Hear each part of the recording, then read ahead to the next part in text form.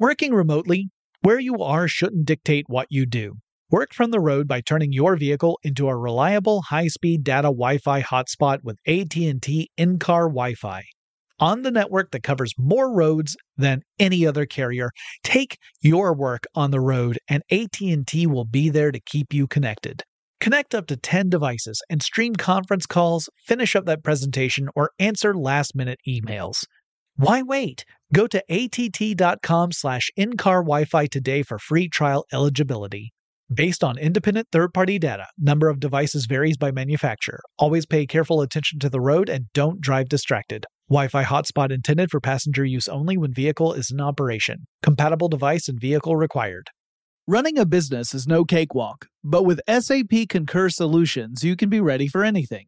You can manage travel, expenses, and AP all on one platform that's packed with AI and best practices, and that delivers it all through an easy, clear, I can't believe how simple that is experience. So, while not much can be done about that guy who never fails to burn the microwave popcorn and stink up the entire office, with SAP Concur, you can easily handle almost anything else. Take control of your business finances today at concur.com. That's CONCUR.com. When you think about the future, what kind of technology do you envision?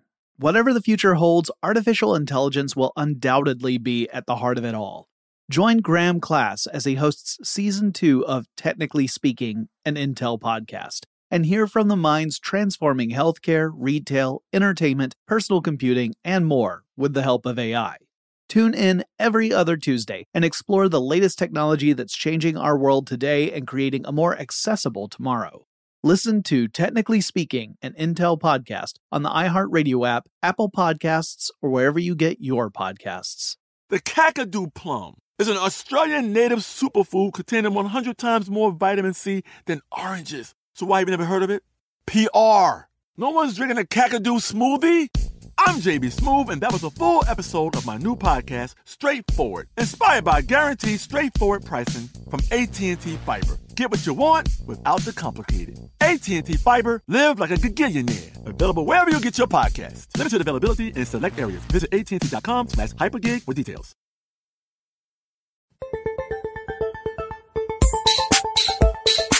Get in touch with technology with Tech Stuff from HowStuffWorks.com. Ahoy there, mateys. Welcome to Tech Stuff. I'm Jonathan Strickland. And I'm Lauren Volkelbaum. Now we're going to do part 2 of our episodes about the Pirate Bay. Now, in case you needed a quick refresher, previously on Tech Stuff. So the Pirate Bay torrent tracking site gets in Sweden, gets some big attention, gets really big, not just in Scandinavia, but outside Scandinavia. And then that's when music industry and movie industry take notice and say, let's stop that thing, yo. And say, let's stop that thing, yo, to the tune of $13 million in damages. Right. Now, getting over into 2009, that's when things really start getting serious. It goes beyond this RIAA lawsuit and becomes a massive crackdown. Swedish prosecutors take to court the 3 co-founders of the Pirate Bay. Actually, let me scroll on up so I can say their names properly. So that the 3 co-founders are Peter Sunde, Friedrich Ney, and Gottfried Svartholm. So they take those 3 to court, and they also add a 4th person, a fellow who actually had provided funding for the Pirate Bay, which often would solicit donations from users to continue the site, so that it would be able to continue operating. Because they were running a whole bunch of servers, which is expensive. Right. But the financial guy who was named in the lawsuit was Carl Lundstrom. Lundstrom also would end up getting a lot of it. There'd be a lot of attention directed toward the Pirate Bay because of Lundstrom's political leanings. Lundstrom had a history of supporting some very far-right political Swedish nationalist parties, like Keep Sweden Swedish type stuff. So, very, very firm and harsh views for any non-Swedish person moving into the nation. So anyway, that also added fuel to the fire for the criticism toward the Pirate Bay. Although the other founders of the Pirate Bay said, we were just looking at money. Our philosophy has always been about file sharing, not about, this other type of policy. Anyway, they were all lumped in with this lawsuit.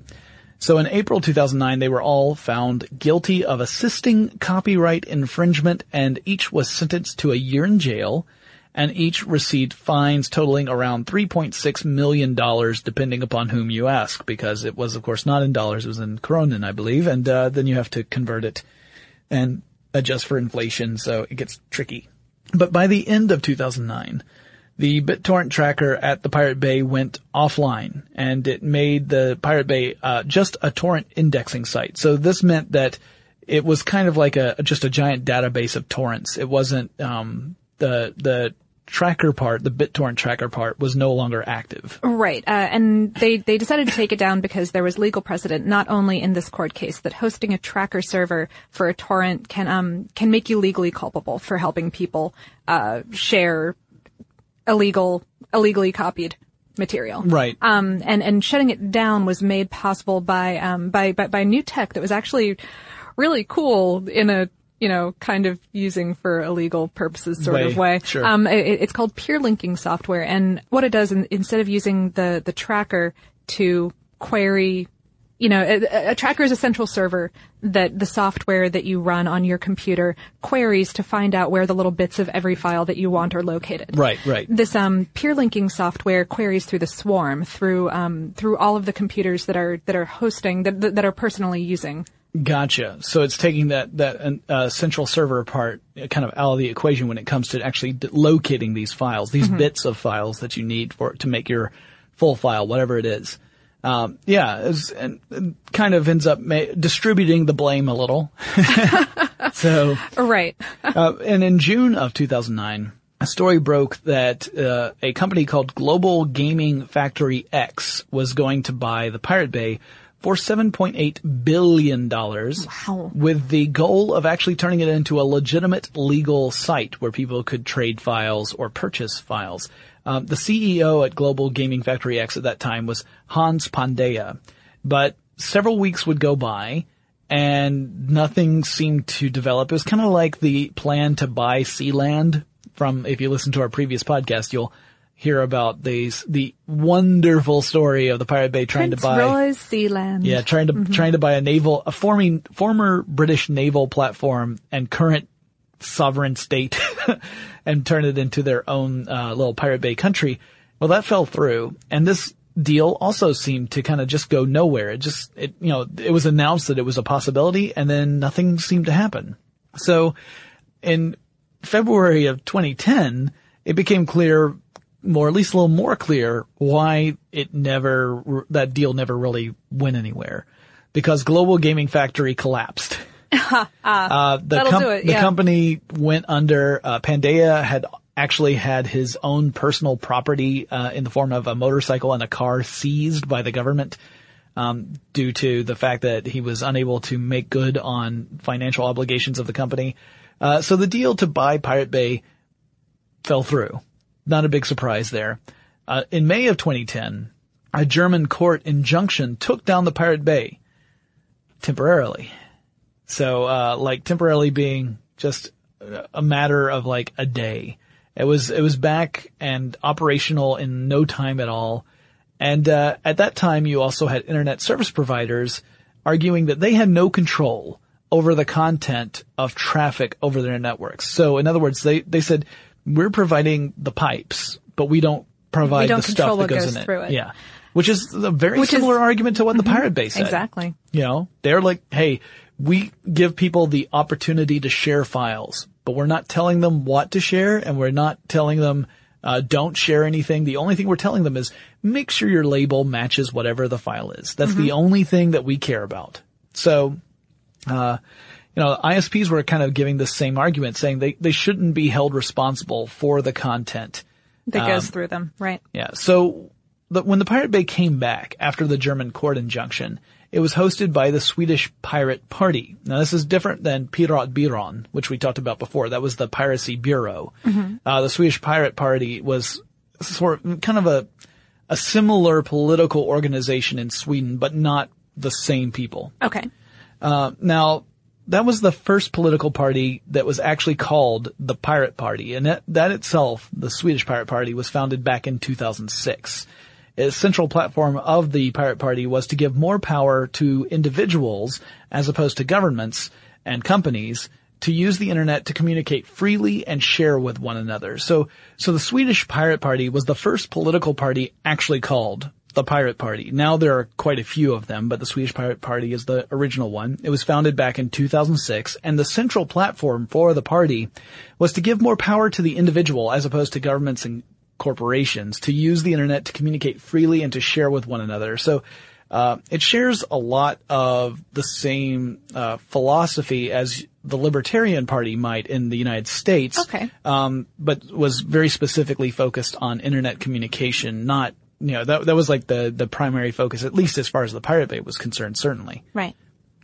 2010 was also when Pirat Biran disbanded. Yeah. They said that they did everything they planned on doing, and they were done doing the thing they planned, which, basically said in Swedish. But yeah, and probably much more eloquently than the way I put it. They said that they met their goals, and the organization was always meant to be temporary. It was never meant to be, to last indefinitely. Also one of the original co-founders of the organization had passed away that year. Ibi Kopimi Botani. He had passed away, and that really, I think, led to the group dissolving. I've seen this happen with other organizations where someone, even if the person is not technically the leader of the organization, often they could be the glue that holds everything together. And when they depart or they pass away, then the organization really just can't hold itself as a cohesive unit anymore. And in November of 2010, the Swedish appeals court shortens the prison sentence of Peter Sunde from 1 year to 8 months. Friedrich Ney got from 1 year to 10 months, and financier Carl Lundstrom went from 1 year to 4 months. Essentially, it already served it out by then. And Gottfried Svartholm Vari received a reduced sentence, but missed the appeals trial due to an illness. But while their prison sentences were reduced, their fines went way up. Yeah, and again, this is complicated because you have to convert krona into dollars and inflation and all that. But essentially, it went from about 3.6 million to about $6.5 million in damages.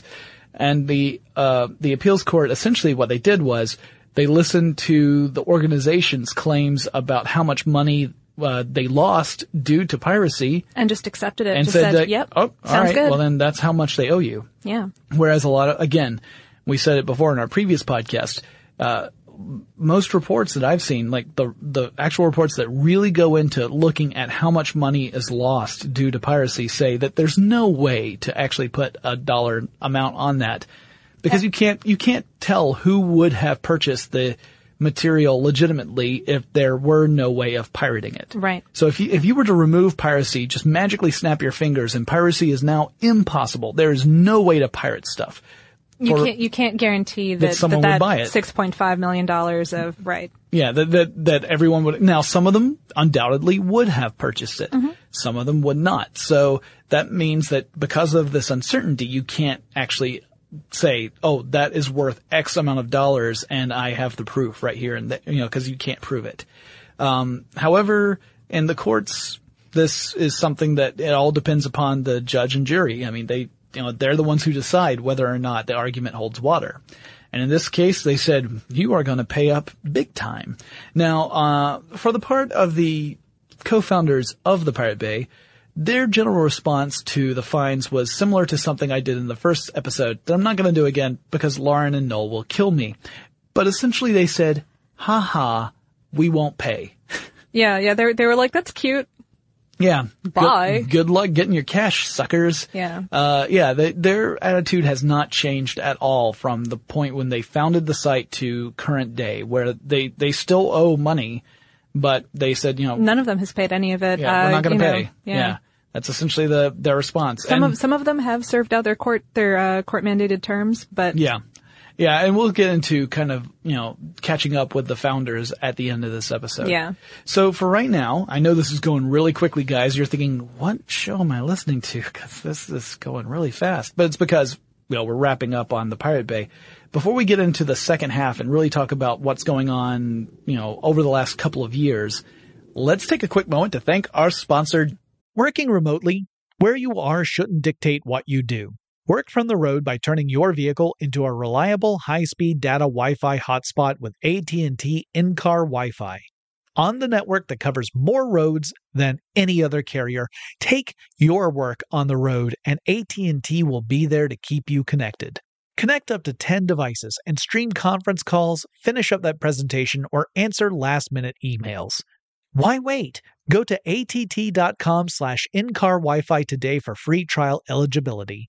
Based on independent third-party data, number of devices varies by manufacturer. Always pay careful attention to the road and don't drive distracted. Wi-Fi hotspot intended for passenger use only when vehicle is in operation. Compatible device and vehicle required.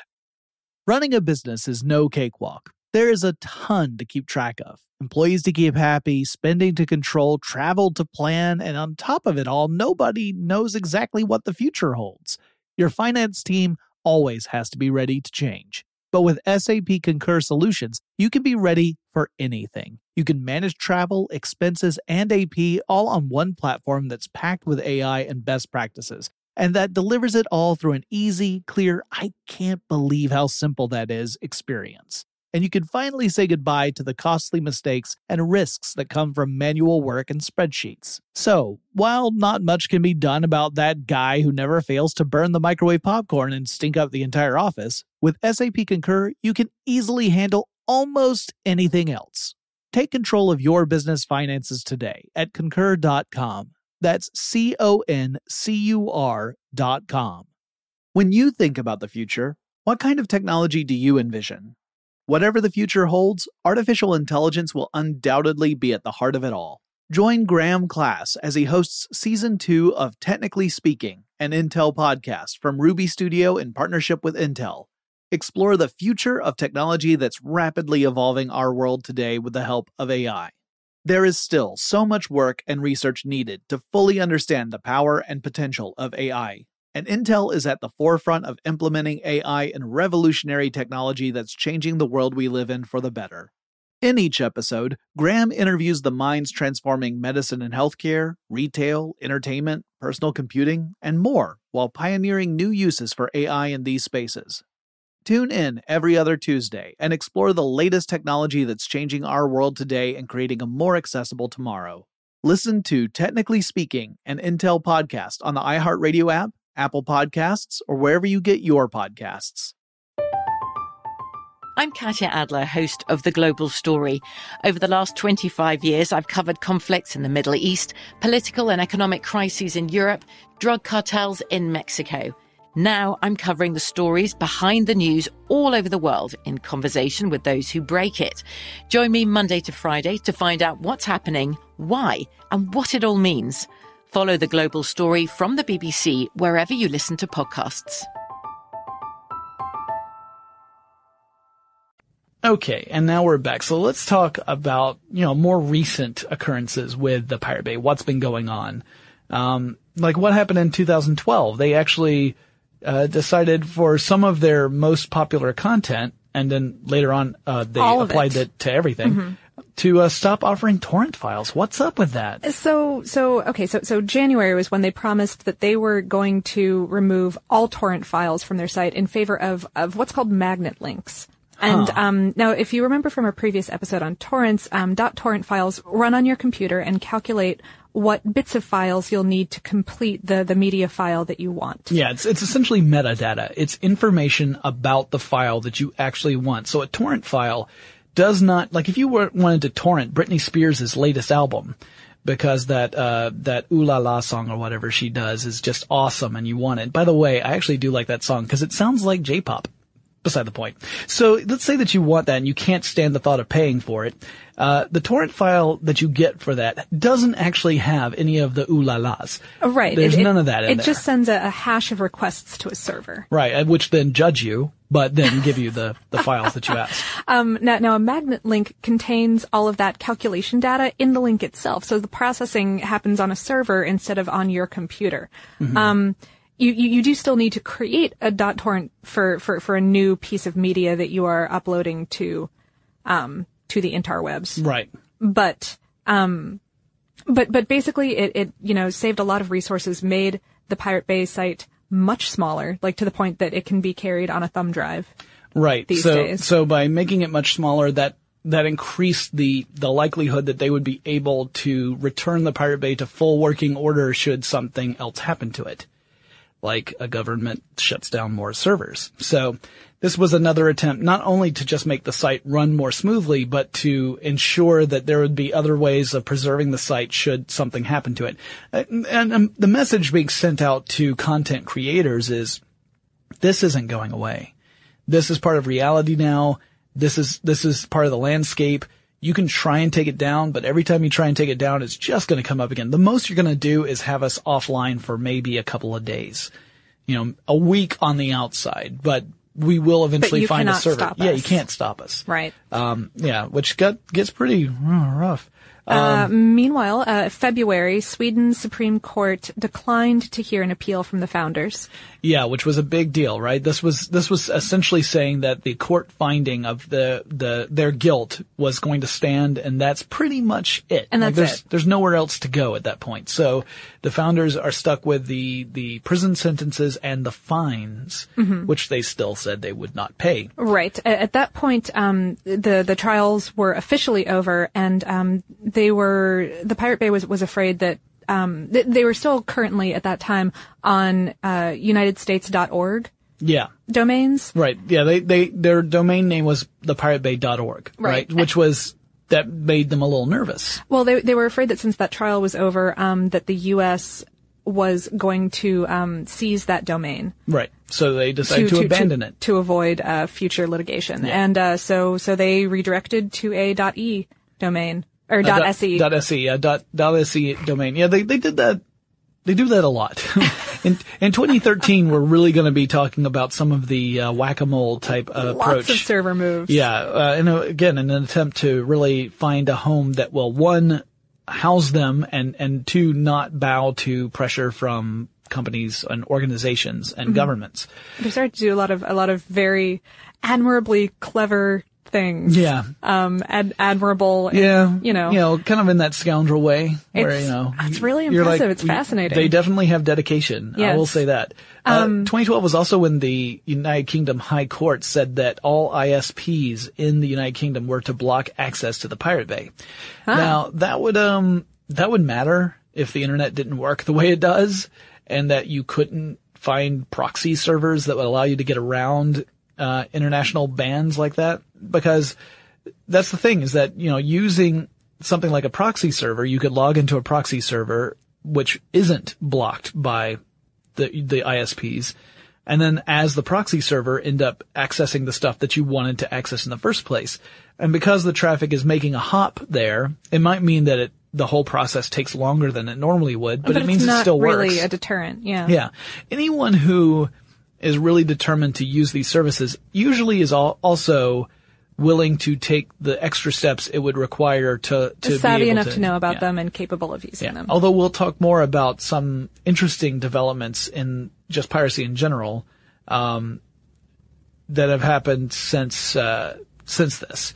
So this was also when they were starting to talk about changing not only the fact about the magnet links, but also kind of abandoning this server approach entirely. Right. So in October, a broken power distribution unit led to almost 48 hours of downtime, and that was more downtime that they had since that raid in 2006, the police raid that literally took their servers. Right.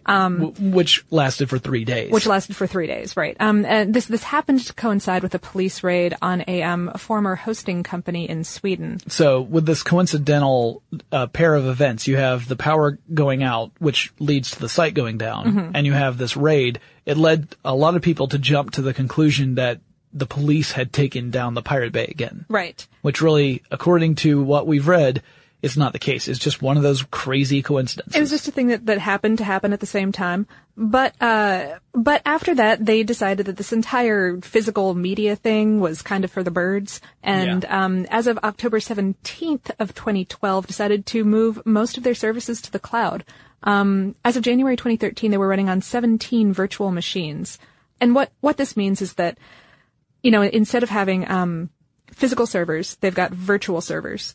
The only physical equipment that the Pirate Bay still maintains is a load balancer, which is a RAM-based server through which all of the communication with users goes, and then some transit routers. Huh. And so this keeps both the cloud providers and the site's users private. The cloud providers, the hosters don't know what they're hosting. Right. And all of these things are in different countries. Plausible deniability is what it boils down to. Yeah, it's actually funny. There's a great, I have to read this and I did it before and I'm going to go even more dramatic in the actual text stuff reading. Excellent. Winston Brahma. Oh, right. spoke for the Pirate Bay, and this was Winston Brahma's kind of explanation. If there is data, there is the Pirate Bay. Our data flows around in thousands of clouds in deeply encrypted forms ready to be used when necessary. Earth-bound nodes that transform the data are as deeply encrypted and reboot into a deadlock if not used for 8 hours. All attempts to attack the Pirate Bay from now on is an attack on everything and nothing. The site that you're at will still be here for as long as we want it to, only in a higher form of being. A reality to us, a ghost to those who wish to harm us.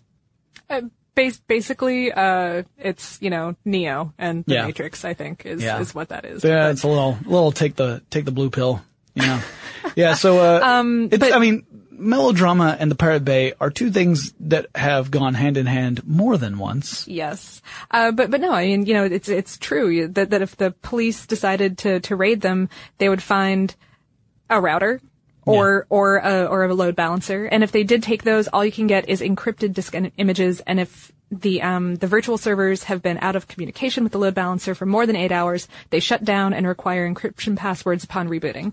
Right. So, yeah. Good luck. If you take something, it's useless to you. Right. And it's only everywhere. a matter of time before someone has activated it again from some other location. Yes. So again, it's another one of those messages saying, we understand you're going to take stuff down. We're telling you it won't matter. So if you want to keep spending the time and resources it takes to take stuff down, go right ahead. But it doesn't matter. But we don't care. Yeah. So that moves us up to 2013, which, for those of you who are listening shortly after we recorded that, is this year.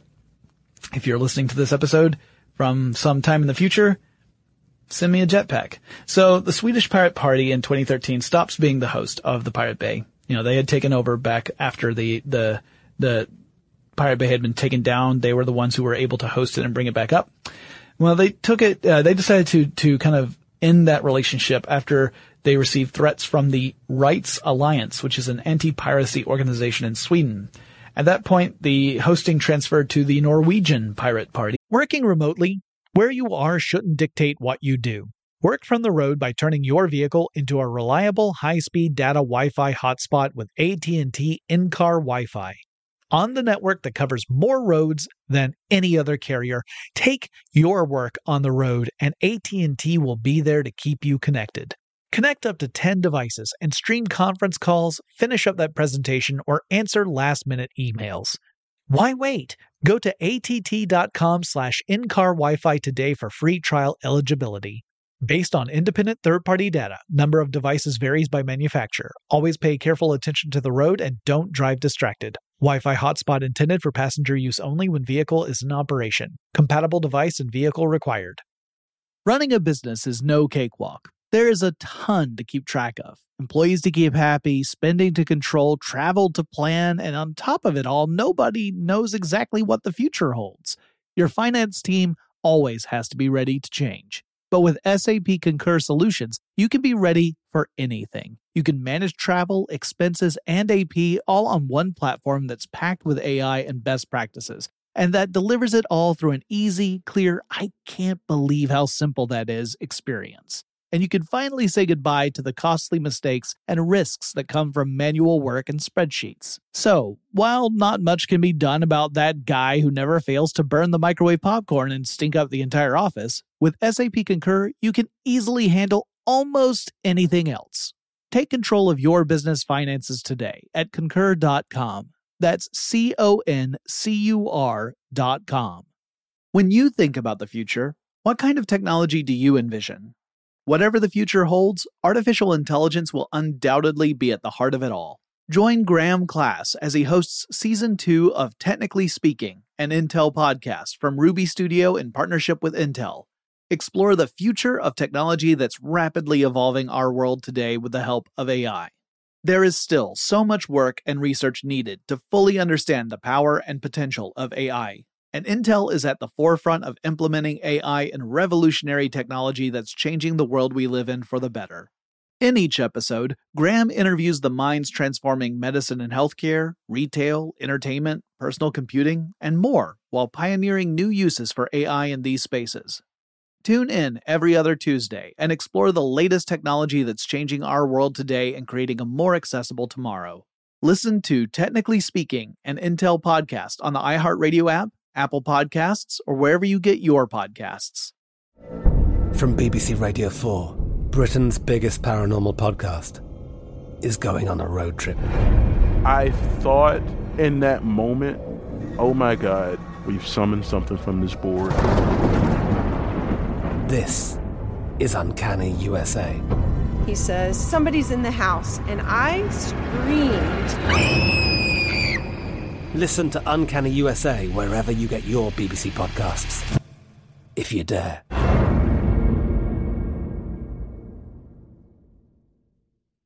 And the Spanish Pirate Party, both of which were organizations that the Pirate Bay kind of identified as being less likely to bow to pressures from other organizations. Also, the governments in Norway and Spain were less. It wasn't that they don't care about piracy, that's just not what they focus on. So they felt that there was less of a legal precedent in those places. Well, there's just going to be less pressure because that wasn't it wasn't a priority in those countries. They switched from Swedish servers to servers in Greenland because, again, they were just trying to prevent this, downtime that would happen if the Swedish servers were seized. But within 2 days of moving to Greenland, the Pirate Bay lost both of its .gl domain names. So Greenland said no thanks. Yeah, so then the site moved to Icelandic servers for a week. And then new threats were showing up to bring down the site in Iceland, so that forced the site to relocate again, this time to the Caribbean. So now we have Pirates of the Caribbean. Oh no. Yo-ho, yo-ho, a pirate's life for me. It can be found on multiple top-level domains, meaning that, you can use different top-level domains. The top-level domains are things like the .se, .gl. It can be found on multiple ones, which means that if one goes down, you still have other ones you can try and get to. And there are a lot of sites that even just keep a running tab on which ones are currently working versus down. Yep. So you can even check those. So it pretty much ensures that the site will continue even if one or more servers are seized. 2013 is also when there was a documentary that was aired, or screened, I guess I should say. I do find the title of the documentary to be absolutely irritating, but it's a pet peeve of mine. Well, so it's a TPB AFK, the Pirate Bay away from keyboard. So it's the acronym, and then the acronym is broken out, which means that you didn't need the acronym there. You could have just had the Pirate Bay away from keyboard. If they had put the translation in parentheses, I would have no problem with it. But I think that really they needed a copy out. I just feel like don't use an acronym if you're going to have to spell it out anyway. Don't do it. There's no point. Why do it? Ugh. But I hate acronyms anyway. Anyway, this documentary was about. Don't get me started on FYI. I will just lose it. I'm sorry. The documentary was about some of the founding members of the Pirate Bay. And it came out in early 2013, and it really profiled the three founders essentially during that trial that they were in Sweden. So the trial back in 2009 where they were ultimately pronounced guilty of assisting in copyright infringement. So it's, from what I understand, an interesting documentary, although I have full disclosure, I have not seen Neither it. of us have watched it, no. Also, I don't know that I assume there's probably a version out there that has subtitles because I don't speak Swedish, so I certainly wouldn't be able to follow it. If I were to watch it without subtitles, I would just be lost the entire time. But I do understand that there's a lot of, like, airing of dirty laundry, or at least, airing of people's foibles between the founders who generally agree on a particular part of their philosophy, but outside of that, they're very different people. Yeah, it sounds very much like outside of their political interests, they don't necessarily get along. They're not necessarily friends. Yeah. All the time, or they are friends, but they're just like, Gottfried's always just drunk and racist. That's just what he does. That's pretty much what That's they say Gottfried. about Gottfried.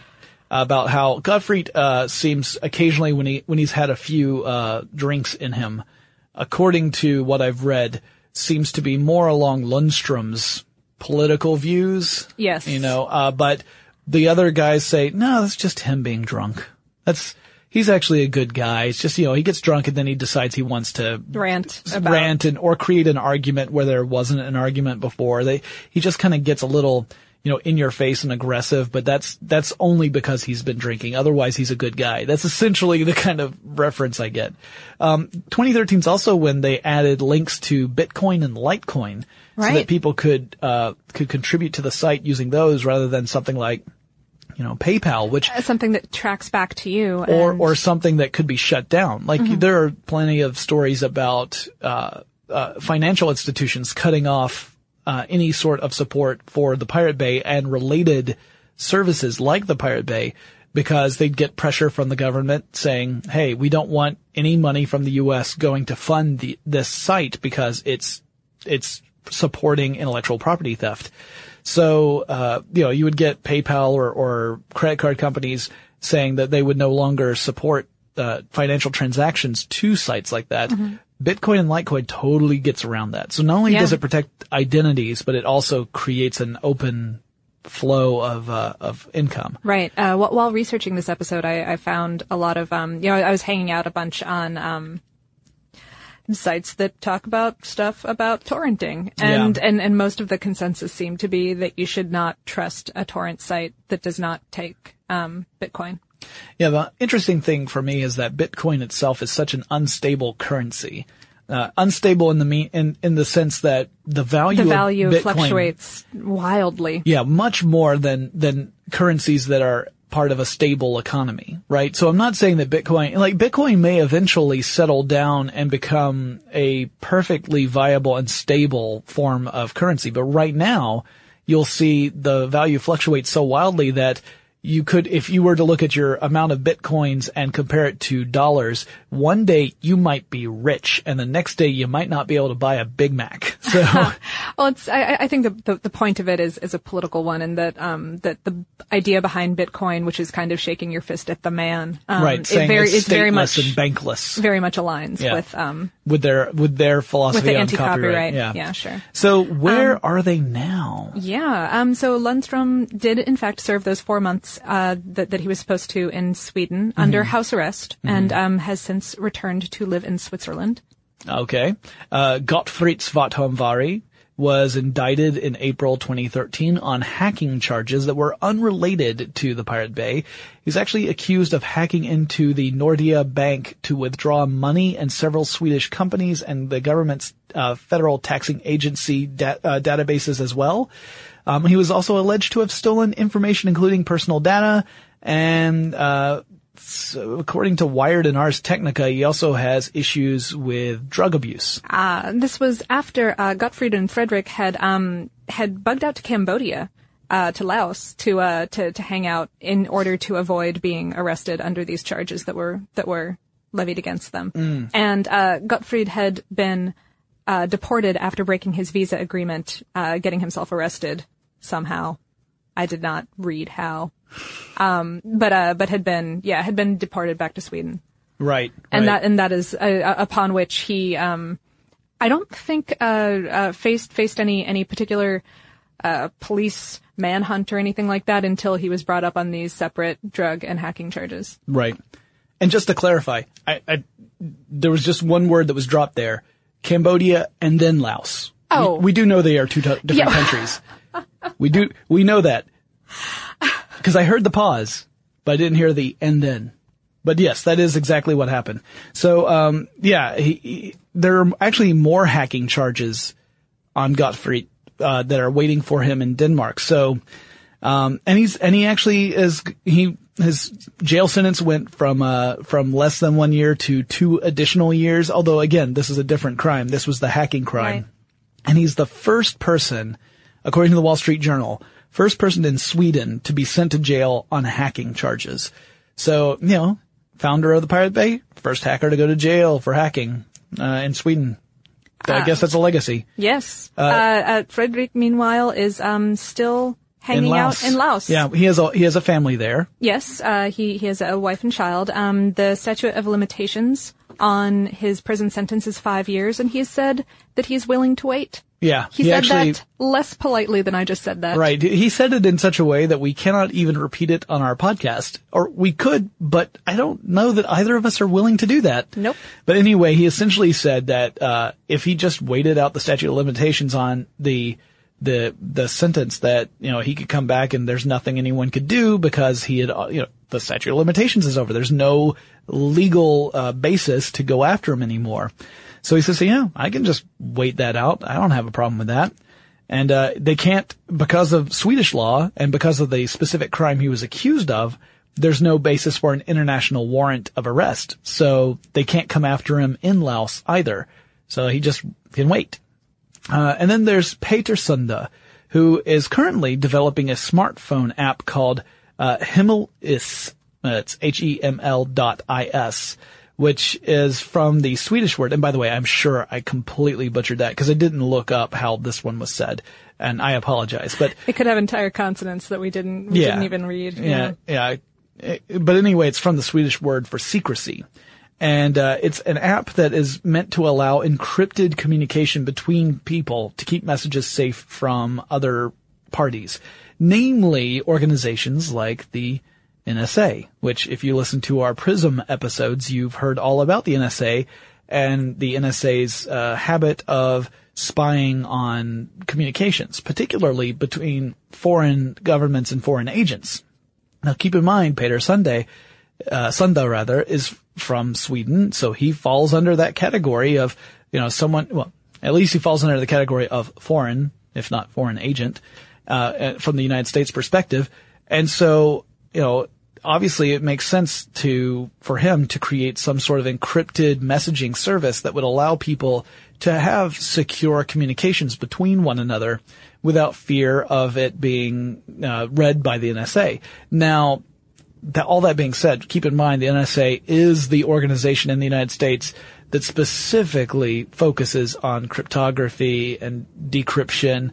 So just encrypting it does not necessarily mean that it doesn't mean it'll be unreadable forever. It may, however, practically mean that if you use an encryption that's long enough or that's complicated enough that their statute of limitations runs out on saving it. Or that it's just so hard that the return on investment is so low that they're like, well, there's got to be a better way of getting this data, because by the time we end up figuring out what's being said, it's no longer going to be relevant to anything. Us, yeah. Yeah. So he ended up raising about $152,000 from more than 10,000 backers within a day and a half of launching his campaign to create this app. And from what I can tell, because he's still, he has not served any of his prison sentence. He has not paid any of those fines that were levied against them. And basically he doesn't care. As far as I can tell, he's just running around the world, giving presentations, talking about important stuff,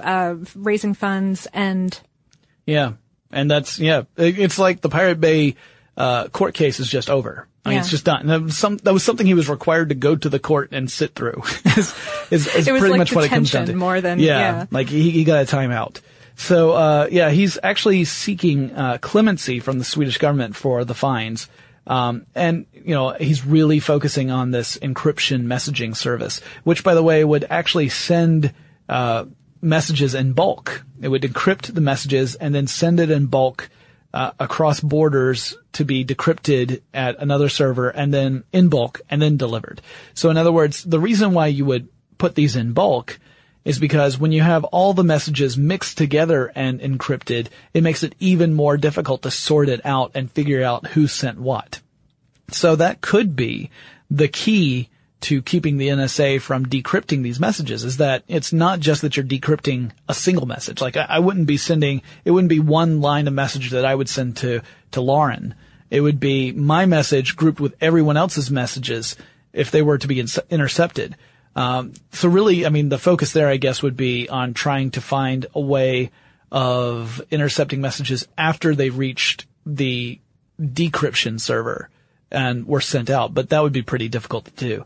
So, it's an interesting approach, and we'll see how that turns out. There was another person that you had found, someone who had been involved in the Pirate Bay toward the last few months, Tobias Anderson? Tobias Anderson, right. He launched the Promo Bay, which used the front page of the Pirate Bay to allow independent artists to promote their work. And I think it's a fascinating project because, again, it's encouraging independent artists to allow the free sharing of their work under the assumption that people will pay them for it once they have heard it for free. Gotcha. Yeah, and we've seen cases of that. We've seen people who have offered up music for free, and then they've had, like, if you like this, here's where you can pay for it. Yeah, or pay me what you think it's worth. Jonathan Colton has done that quite a bit. Amanda Palmer and the Dresden Dolls. Yeah.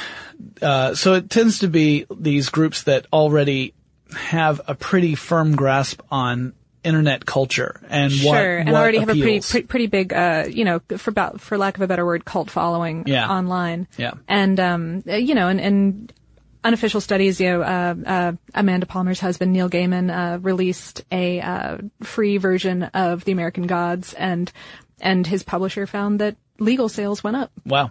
So there does seem to be at least some support for that, although, clearly you're going to really establish it, would require a pretty tough, study because, there are a lot of variables, right? There's just increased awareness of the existence of something, and someone might not know that there is a free way of getting it versus buying it. Like, there's a lot of different factors that you have to account for. But in general, it does seem like if you take this approach, people tend to support you. Right. Also, I would like to note that Neil Gaiman is not only Amanda Palmer's husband, he has his own qualities. And wait, what? Look, it just cracked me up that I said that Neil that way. Gaiman before he married Amanda Palmer. I meant to merely associate the fact that they are culturally entangled. He's also the guy who wrote the Sandman funny books, right? Yeah, those I've read about that in the funny papers. Well, getting back to Tobias Anderson, I like you read out his full statement, but I just like the bit about the Pirate Bay in its current form must end. Yeah, so he had this he announced his resignation from it in July of 2013, basically saying that the Pirate Bay I'll just read the quote: "The Pirate Bay in its current form must end. It is not built and meant for what is coming. The future copy fights will need something better, faster, safer, something that does not depend on a few persons' will to sacrifice themselves. The world needs something that is impossible to take down, no matter what raids, laws, and scare tactics they will throw at you." See, I like that statement only because when it starts off, it sounds like he has become disenchanted with what the Pirate Bay is doing, and then he says, no, they're not doing enough. And I'm like, oh, man. I was ready to ride this ride, and now I don't feel right. So here's another little bit of information I thought was interesting. So, a company called Ipsos MMI did a survey in Norway. So this just covers piracy in Norway and consumer behavior in Norway. But that study found that piracy of music had dropped 82.5% over 4 years, and TV piracy dropped by more than half in that same amount of time. And the survey drew the conclusion that at least part of the reason for this was because there were a lot more outlets where you could legally get this content and it was easier to find. The access was simple, and usually also that it was priced in such a way that it made sense to the consumer. So I would argue that there are a lot of services that are really cutting down, like taking the bite out of piracy. Stuff like services that allow same day debut online as stuff that appears in movie theaters, which, by the way, movie theater owners hate. Oh, I'm sure. You know, because that's a tough industry too, just running a movie theater, and to have the content come out online at the same time as it comes out in the theater that's a tough thing. Well, there's different groups of people who want to go to a theater and who want to download something online to see it immediately. Right. And I think introverts versus extroverts thing. Right? and also, I mean, you know, I feel like if it's something like Pacific Rim, like I would want to see that in a theater. Something that's a spectacle film, you definitely want to see it on a big screen. Yeah, and also like streaming services, things like Spotify, Pandora, which allow you to listen to music for free. You're getting ads, so it's ad supported.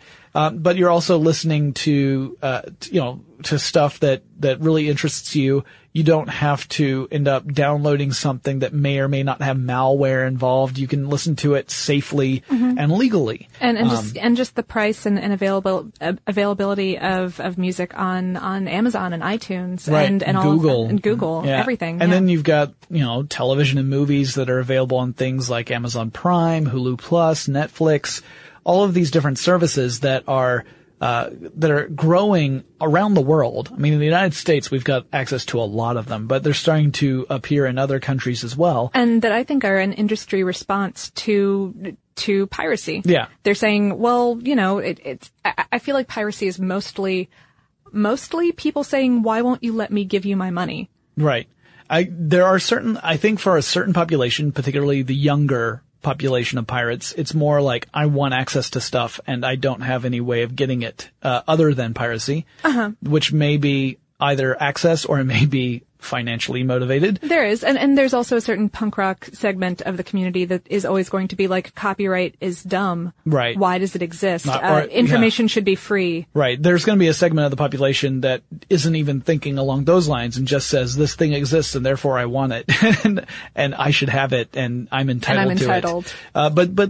But I think that's the minority. I think that most people, if you were to give them a legal, safe way for example, getting Game of Thrones without having to subscribe to HBO and a cable package. Then that might mean that more people would be willing to support that content. Now, this is a complicated issue because there are a lot of different parties involved. It's not just the content creators. It's the companies that provide the platform for these things. And long histories of in the case of Game of Thrones, for example, cable company agreements with service providers. Sure, yeah. This gets really complicated. It's not like someone just has the freedom to say, oh, that totally makes sense. We'll make way more money if we do it this way. It's not like George R.R. Martin is going like, no, keep it all on broadcast television. No, it's an obligation. I don't know what that voice was. It's an obligation thing, yeah. There wasn't nearly enough beard in that voice for a George R.R. Martin quote.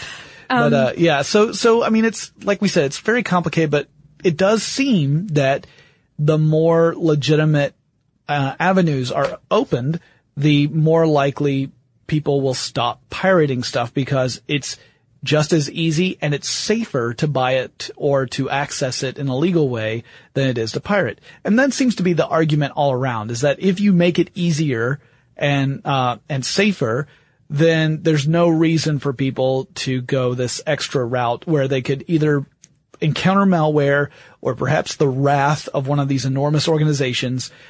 It makes more sense to go the legal route. So, I mean, it's, we'll have to see if that continues. It's a lesson that every industry learns on its own, right? We saw the record industry learn it first. Mm-hmm. The movie and TV industry is still learning it right now. The publishing industry. Publishing industry is a little behind, but that's the thing, is that we see this happen over and over again. And it's almost exactly the same story each time. Yeah. That computer museum in Linköping, Sweden, the curator, Thomas Clifford, when he got that original server that the Pirate Bay was hosted on, was talking about the impact that the Pirate Bay has had on the world and why he wanted to have this as part of his exhibit. And he said, it's been a good way for people all over the world to take part of a lot of cultural expressions. I'm not talking about the right or wrong of it here, but simply stating that it has had a culturally enabling effect. Interesting. And I feel like that. I mean, that's a valid statement. It definitely has had a cultural effect. And really, I mean, it's changing industries. It's not just cultural, it is industrial. We're seeing entire industries respond to this and then adapt with this being a reality. And, I think in the long run, things are going to be all right? It's just that every time an industry encounters growth this. Pains. Yeah. I mean, well, any content creator is not going to want to just think, I put in so much time, effort, and money into creating this thing, and now people are just taking it. Whether you're the person who's actually making it or you're the person who's providing the tools for people to make it, whatever. I want everyone to get paid for what they do. Yeah. I think that's groovy. Personally, I don't pirate anything anymore. I used to. I was a terrible pirate. I mean, not terrible pirate. I was actually pretty good at it. But I don't do that anymore. You do not even have an eye patch, Jonathan. No. I got a hook. I don't do that anymore, but at the same time, I'm like, please make it easier for me to buy the things I love. Because if it is, I'll buy them. And if it's not, I don't buy them. And either you get my money or you don't get my money. Yeah. So, all right. Well, this wraps up this discussion about the Pirate Bay. It's an interesting and very, obviously polarizing kind of topic. Let us know what you think. Are you of the mindset that copyright should just go away entirely? Does it just need to be adjusted? Does it need to be tweaked so it's not quite so extensive as it is right now? Do you think that's ever going to happen, or is it just going to require a world like the one the Pirate Bay has envisioned, where copyright doesn't matter because you can just get around it anyway? Media anarchy. Yeah, let us know what you think. We're really excited to hear from you. Also, if you have any suggestions for future topics, let us know that too. You can get in touch with us in one of many ways. If you have a lot to say, I recommend email. That's techstuff@discovery.com. If you have something that you want to say in 140 characters or fewer, try Twitter. You can find us there. Our handle there is techstuffhsw. If you've got something somewhere in the middle and you think that it's really funny and it should appear on our Facebook page, go to Facebook. We're techstuffhsw there too. Lauren and I will talk to you again really soon. For more on this and thousands of other topics, visit howstuffworks.com.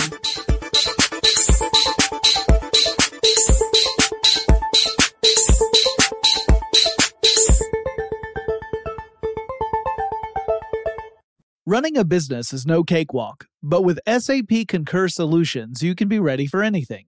You can manage travel, expenses, and AP all on one platform that's packed with AI and best practices, and that delivers it all through an easy, clear, I can't believe how simple that is experience. So, while not much can be done about that guy who never fails to burn the microwave popcorn and stink up the entire office, with SAP Concur, you can easily handle almost anything else.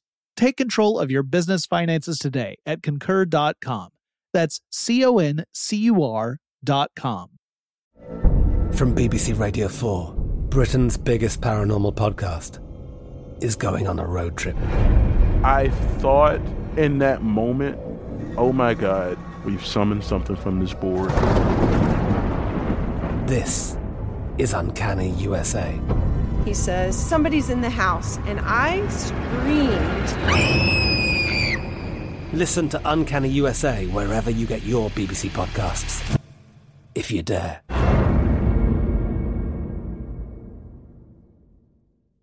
Xfinity has free premium networks for everyone this month, no matter what kind of entertainment you love. Addicted to true crime? Catch killer cases and more spine-tingling shows on A&E Crime Central. Crave adventure? Explore Asian action movies on Hi-Ya. Searching for something extreme? Check out skating, snowboarding, and more on Fuel TV Plus, the global home of action sports. And find crowd-pleasing bops on iHeartRadio's Hit Nation playlist. There's new free shows and movies to love every week. Say free this week in your Xfinity voice remote. Open a limited-time 11-month certificate at Kemba Financial Credit Union. At 5.25% APY, it's more than triple the national average, plus it's a safe and secure way to grow your money. Visit your local branch or kemba.org/CD for details. Offer expires May 31st, 2024. APY equals annual percentage yield. Restrictions apply. $500 minimum and $250,000 maximum deposit. Advantage status required. Comparison based on bank rate average. Federally insured by NCUA.